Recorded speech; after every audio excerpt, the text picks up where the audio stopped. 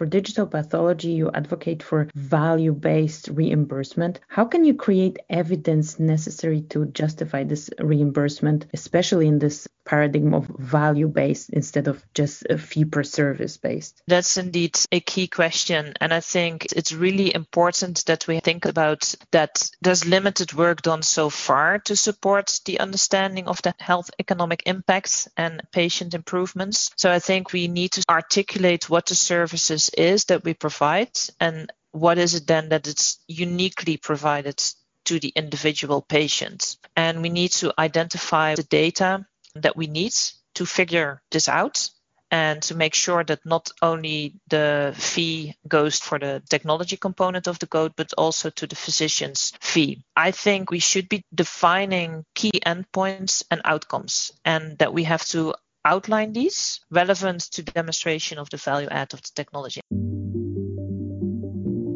Learn about the newest digital pathology trends in science and industry, meet the most interesting people in the niche, and gain insights relevant to your own projects. Here is where pathology meets computer science. You are listening to the Digital Pathology Podcast with your host, Dr. Alexandra Zhurov. Hi everyone. Today's episode is sponsored by Visiopharm, Denmark-based leader in artificial intelligence-driven image analysis, tissue mining, and precision pathology. And my guest is Esther Abels. If you follow the regulatory status of digital pathology, you know she is the person behind the FDA clearance of the first digital pathology system for primary diagnosis. Today, we will be talking about the complicated maze of digital pathology reimbursement and how to align it with its value. Hi Esther, welcome to the podcast. Thank you so much for joining me. How are you today? I'm very good. Thank you, Alex. How are you? Good. I'm fine as well. Let's start with introducing yourself to the listeners.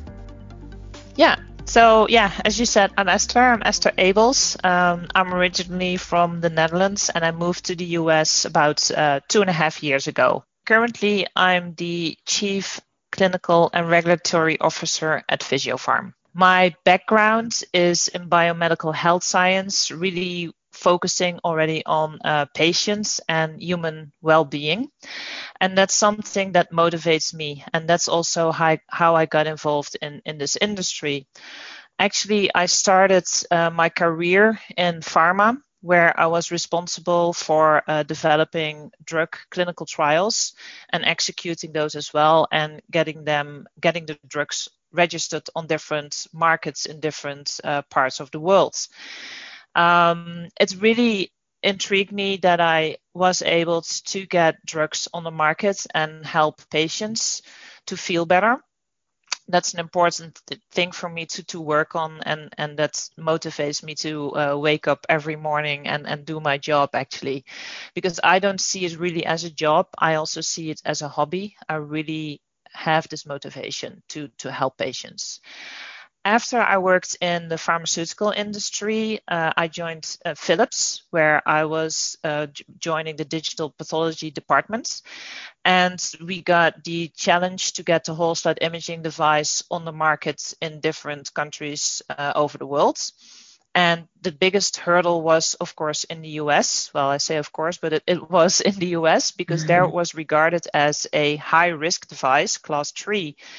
And we tried to get that reclassified to a class 2 device, which we accomplished. And I'm still very proud that we did that as a collective community, so to say.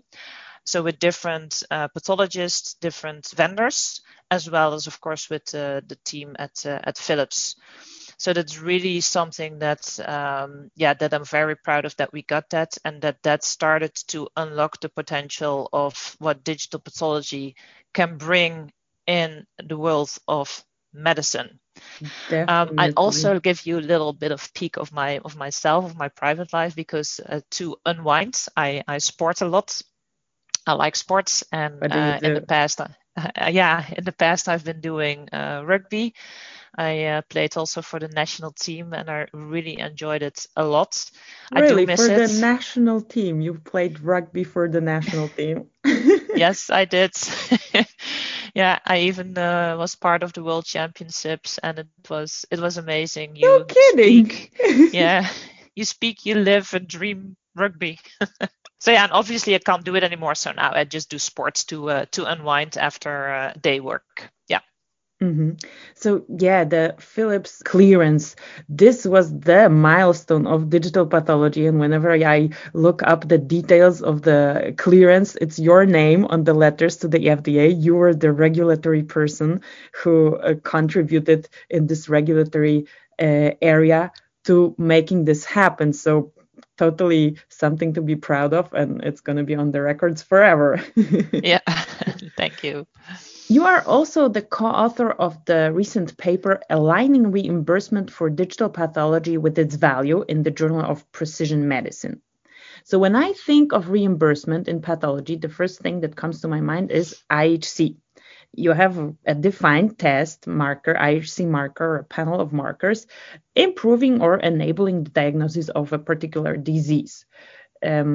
This has an established pricing, but digital pathology is not a single test. Let's start with explaining where reimbursement can be applied in digital pathology.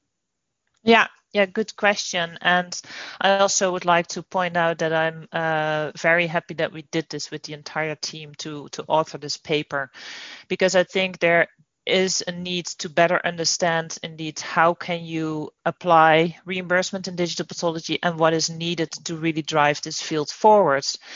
Because at this moment, digital pathology can use the same existing reimbursement codes that have been around for pathology, for using the microscope actually. And you can use all these different codes for reimbursement as usual. For example, if you review a case, you can apply a different CPT, the current procedural terminology code, that is, for the current procedural terminology. And they also have within the system, within the CPT system, so within the CPT system, you have a technical component as well as a professional component.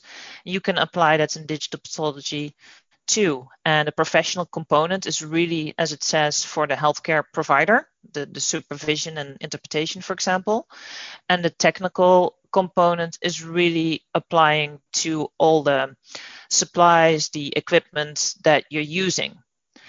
And if you look at that, then you also have the global components, and that is actually when there's no division of the cost associated with a medical service, because the service, for example, was provided by a single entity. If you then indeed look into with this background information, you can think about the CPT codes that are related to pathology are in the ranges from 80,000 to 89,999. So it's a long range, and they can use, so pathologists can use that code. But if you now look at digital pathology itself, you can only, and pathology also, by the way, you can only use one code per test. So if you have, for example, an IHC stain, as you were saying, then you can use a code which is, everybody knows that, 88360 or 88361, but you can only bill that once. So you use either one of them. And if you, for example, have stained a slide and you use that billing code, and you find out that the staining is of insufficient quality to make a diagnosis for a patient, which happens quite often, I think about 30% of the cases are stained incorrectly, then you have to restain. Well, you first have to recut, then you have to restain, you go through the entire process, there's waiting time, and then you cannot bill again for that same stain. So you can only bill it once. And that's something that I think is important to realize, that you can only use a code once. However, you can add codes on top of each other. So that's the add-ons of codes. So you can say we now use an H&E stain, now we use the IHC stain, etc. And the distinctions also, what I would like to point out, because you specifically asked about the IHC stains, there is between 88360 and 88361. That 88361 includes that you can use computer-aided assisted technology to provide a diagnosis. Mm-hmm. So let us take a step back and explain how reimbursement works in the US. We're talking about the US reimbursement system in general. You mentioned the CPT codes. It's a set of codes that can be billed. Who is making those codes? Who is billing those codes? Who is paying later for use of those tests with the codes? Could you briefly explain that? Yeah, so, and that's exactly what I think is important to realize, that there's so many different entities involved with regards to this coding. And the coding already, by the way, exists for decades. I think it was first published somewhere in the 60s, in the 1960s. Just mainly to code procedures, mainly surgical procedures. And thereafter, it started to be adopted by the Centers for Medicare and Medicaid Services, CMS, as we know them. And then they started to use that also for insurances and reimbursements. So how today the system works is that you have 3 categories in CPT codes. Category 1 is really about the medical procedure or services provided by a healthcare provider. Category 2 is really about supplemental tracking codes. That's really about performance measurements.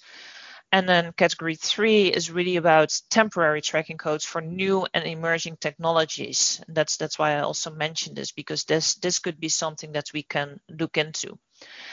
What I think what would be good to realize with new categories is that they're released, for example, twice a year. And they have to be reviewed and accepted before you can get from CMS a typical allocation of what will be reimbursed. Then with regards to the responsibility of who modifies and updates codes, etc. Well, it's everybody can ask for a code. Any individual healthcare provider, for example, hospital, third-party payer, etc., can submit an application for a code. Then there is a staff within the AMA, and that is American boards, that they can review the codes, and then they will collect information and review if it has already been requested before. Then they will accept it to be further justified, whether you can get a reimbursement if there's sufficient evidence. And then they refer that application to an editorial panel, which have a few members in there, which are experts, for example, as appropriate. So there's another stakeholder category there. And then they can approve those codes. And especially, I think, regarding category 1, which is for the procedure codes, and category 2 for the new technologies, the panel really has to vote whether they believe that there's sufficient evidence that it will be sufficient to get a code, to get reimbursements. And once that's done, then of course we need to have all the administration done, that it gets into the system, etc. This entire process can take about 18 to 24 months. So that's a long time. Having said that, that's one category that you have to think of. The CMS itself, then the AMA, as I mentioned, then the panel with experts.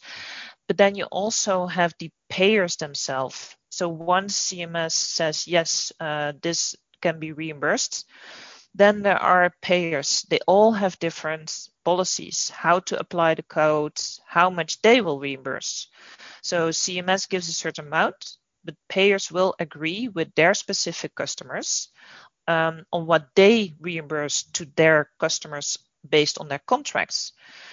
So in conclusion, actually, if you want to be good or get a better contract with a payer, you have to show that your device, for example, in digital pathology, your device and your procedure is better. So if you then even want to implement it in your own lab, you have to show within your own standard of care that you're better. And you have to show that to all these stakeholders because they're all influencers. Mm-hmm.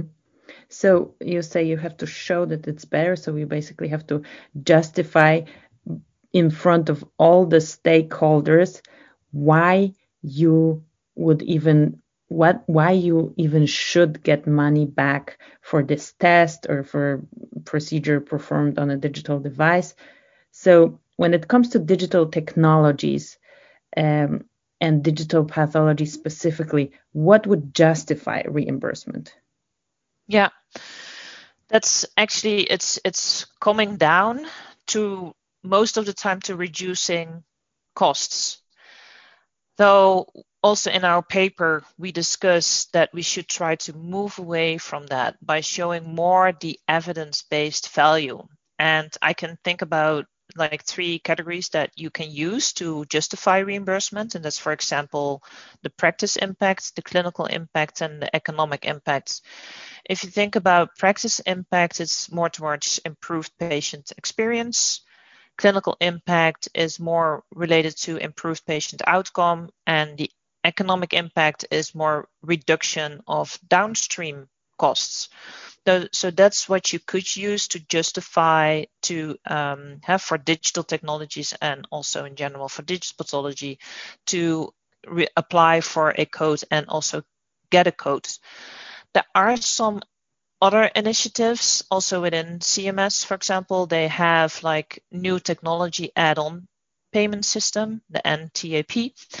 And a good example of that is they had a device approved, and that's from VIZ.ai to analyze stroke images. So it's radiology related, but I think that's a good technique that technology that we can use as an example to show that it's justified to come up with new digital technology that, for example, can reduce in time to treatment for stroke and can improve the clinical outcomes of patients. And we can apply the same analogy in digital pathology.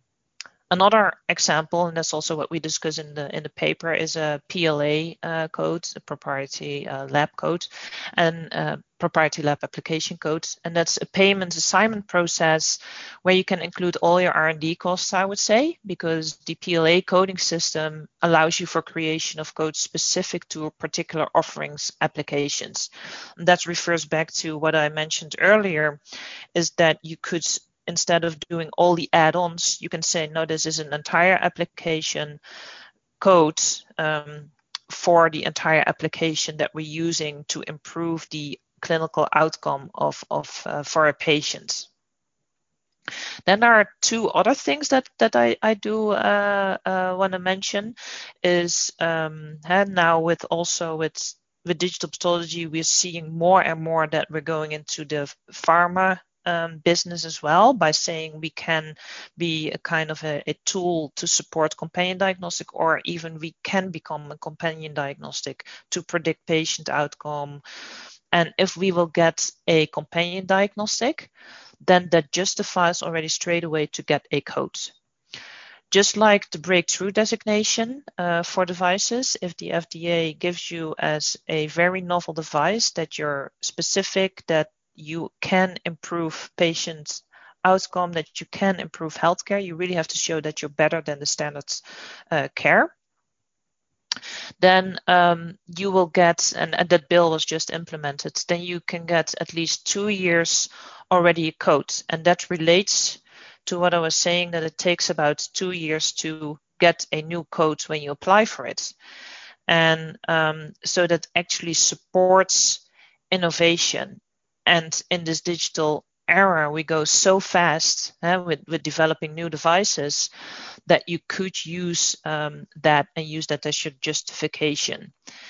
And just to say is that I think we focused in the past too much on data collection and storage within digital pathology, and that really, actually it's underestimating or underselling what the potential value of digital pathology has. We need to start thinking about the value. For example, can you standardize? And we know that H&E staining is difficult to standardize. The CAP doesn't have guidelines really for that. So, but using digitization, using applications in your pre-analytics to analyze how well your stain is over time, if it's fluctuating, use it, for example, in proficiency testing, you can improve your quality and with that also improve turnaround time, reducing maybe reconfirmation testing for patients. So I think that is where we should focus on those values. And there are three categories, I would say, and that's one is in the pre-analytics workflow we can show the value. The second one is really that we can perform now analysis that were previously impossible with traditional pathology, something that you, for example, couldn't have seen with the human eye, or what I mentioned before, towards companion diagnostics, that you can start stratifying information and inform possible treatment ideas. And there's the third one is that really it support improvements in the clinical care at a higher level, at a health system or even the population level. So that's a long story, and I would like to say in conclusion, in short, it's really reimbursement is justified when we focus on the needs, where it provides then new value.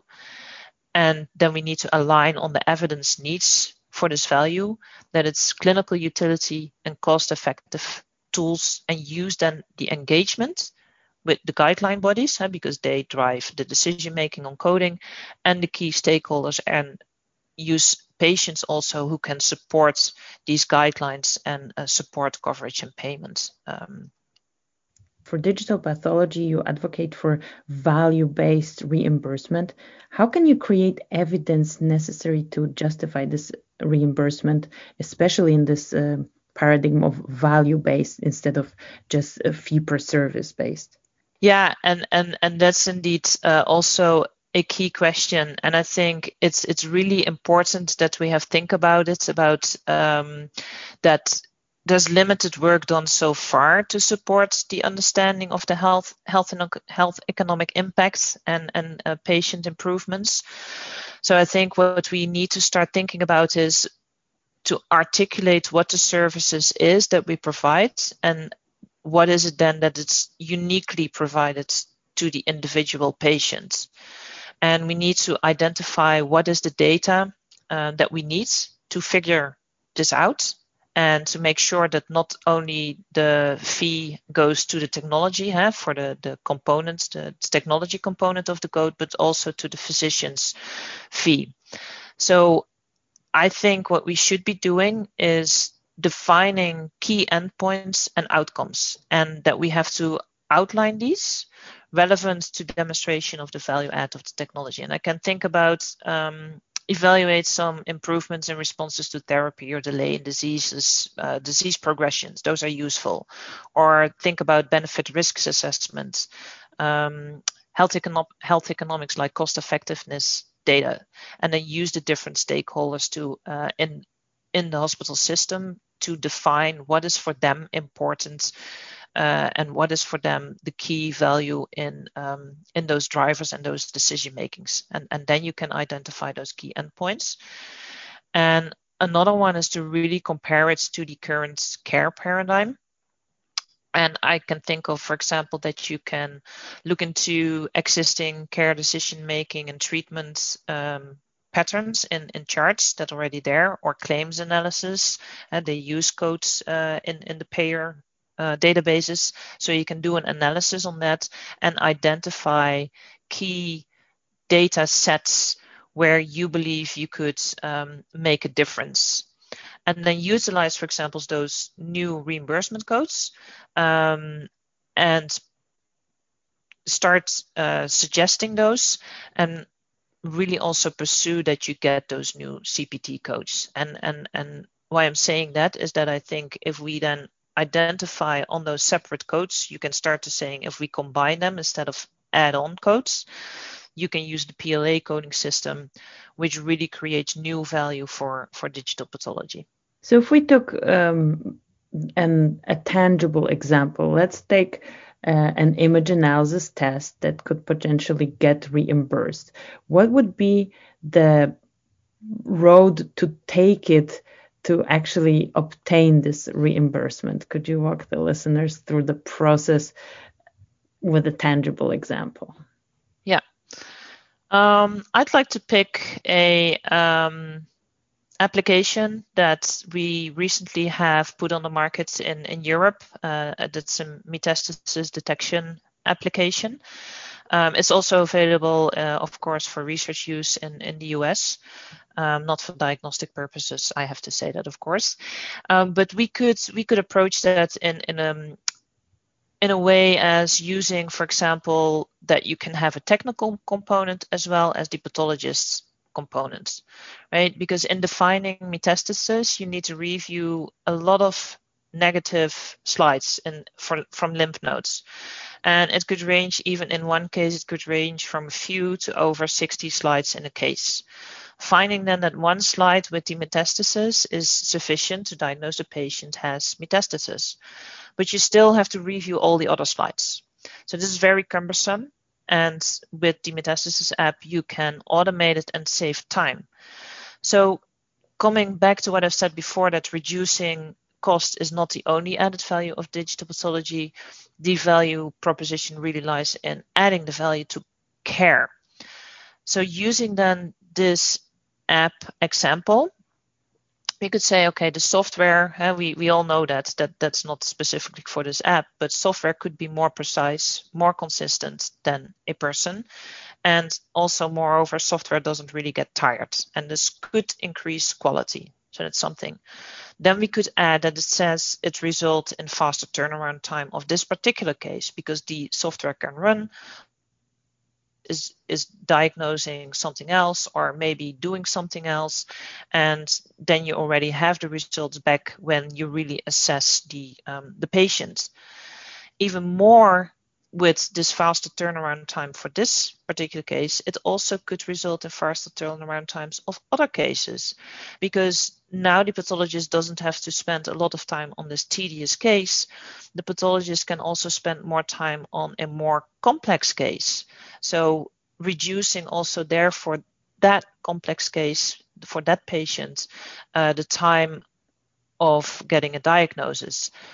This then goes, if you then look downstream, then the patient knows earlier that they have a metastasis, or the other patient for this particular case knows earlier what kind of disease it has. And with that also, and also we know probably more accurate, right? That's something also that we just said, more precise. Then we could show that also there we have an earlier access to treatments, earlier patient management, and as such you have shorter treatment times, for example, and you improve really the patient care. And with that, you could think about using then again the entire PLA code specifically for this particular offering. And that is, I think, that you can use these type of endpoints for this specific app, and highlight that that we have some limitations in the current care paradigm, but what we can also provide as a reward, as an incentive, and what unique benefits applications could bring in digital pathology. Mm-hmm. This reimbursement and insurance and healthcare system in the US is quite a complicated maze of different dependencies. From my perspective, what you just told me is the thing